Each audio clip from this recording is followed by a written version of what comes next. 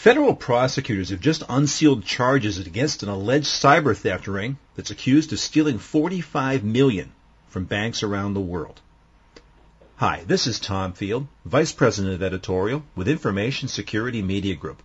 I'm discussing this cyber heist today with Aviva Lighten, Distinguished Analyst with Gartner. Aviva, thanks so much for taking time to speak with me. Thank you, Tom. So, Aviva, the news is sort of breaking around us. From what you've been able to gather so far, what's the significance of this event that's getting so much attention now? The significance is that this can still happen in 2013, despite the fact that the banks know about these types of heists. And secondly, the amount of money that was stolen in such a coordinated manner really is unprecedented from this type of heist.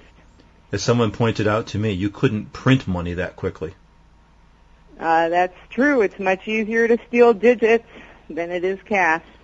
I started thinking about what the precedent is, and what comes to mind to me is RBS WorldPay. How about to you? Do we have precedents in this type of a heist? Yes, that's exactly the one I thought about. In 2009, they stole about $9 million within a very short period by the same type of tactics against payroll cards, which are essentially prepaid cards, and they did it the same way. Well, that's my next question. How can such a heist like this happen? From what you know, how did it happen?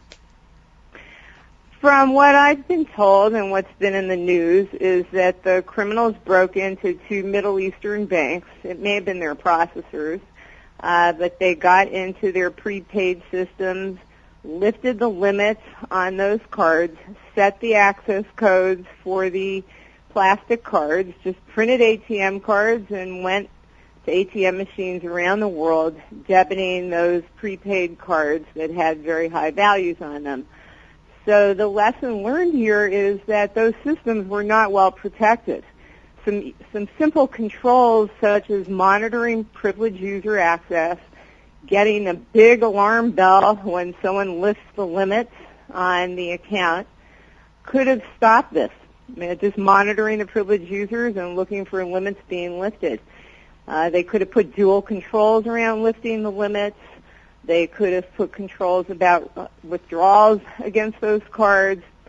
It doesn't look like there were very many controls put in place both on the internal systems used to manage the cards and on the systems used to manage the disbursements against the cards. So likely this is not a technology issue, it's an organizational and a process issue.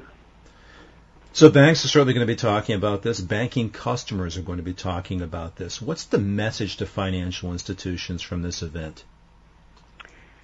Well, hopefully the financial institutions around the world are paying attention to this and looking again at their processes, at their organization, at the technology, and just by putting some basic controls in place and making sure there are people in their organizations that are monitoring the controls, most of this can be avoided with just basic controls, basic technology, and good organization. And I think that most of the financial institutions that you and I deal with are up to speed, have learned their lessons, but there's tens of thousands of banks around the world and processors around the world that probably aren't as up to speed because they haven't been subject to as much security breaches as we have in the West.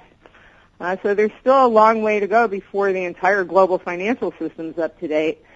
But hopefully the banks and the processors that are listening to this, that are looking at this, will just spend a little time reviewing their own processes and making sure this doesn't happen closer to home. Aviva, thank you so much for your time and your insight. Sure. Thank you, Tom. I've been talking with Aviva Lighten, Distinguished Analyst with Gartner. For Information Security Media Group, I'm Tom Field. Thank you very much.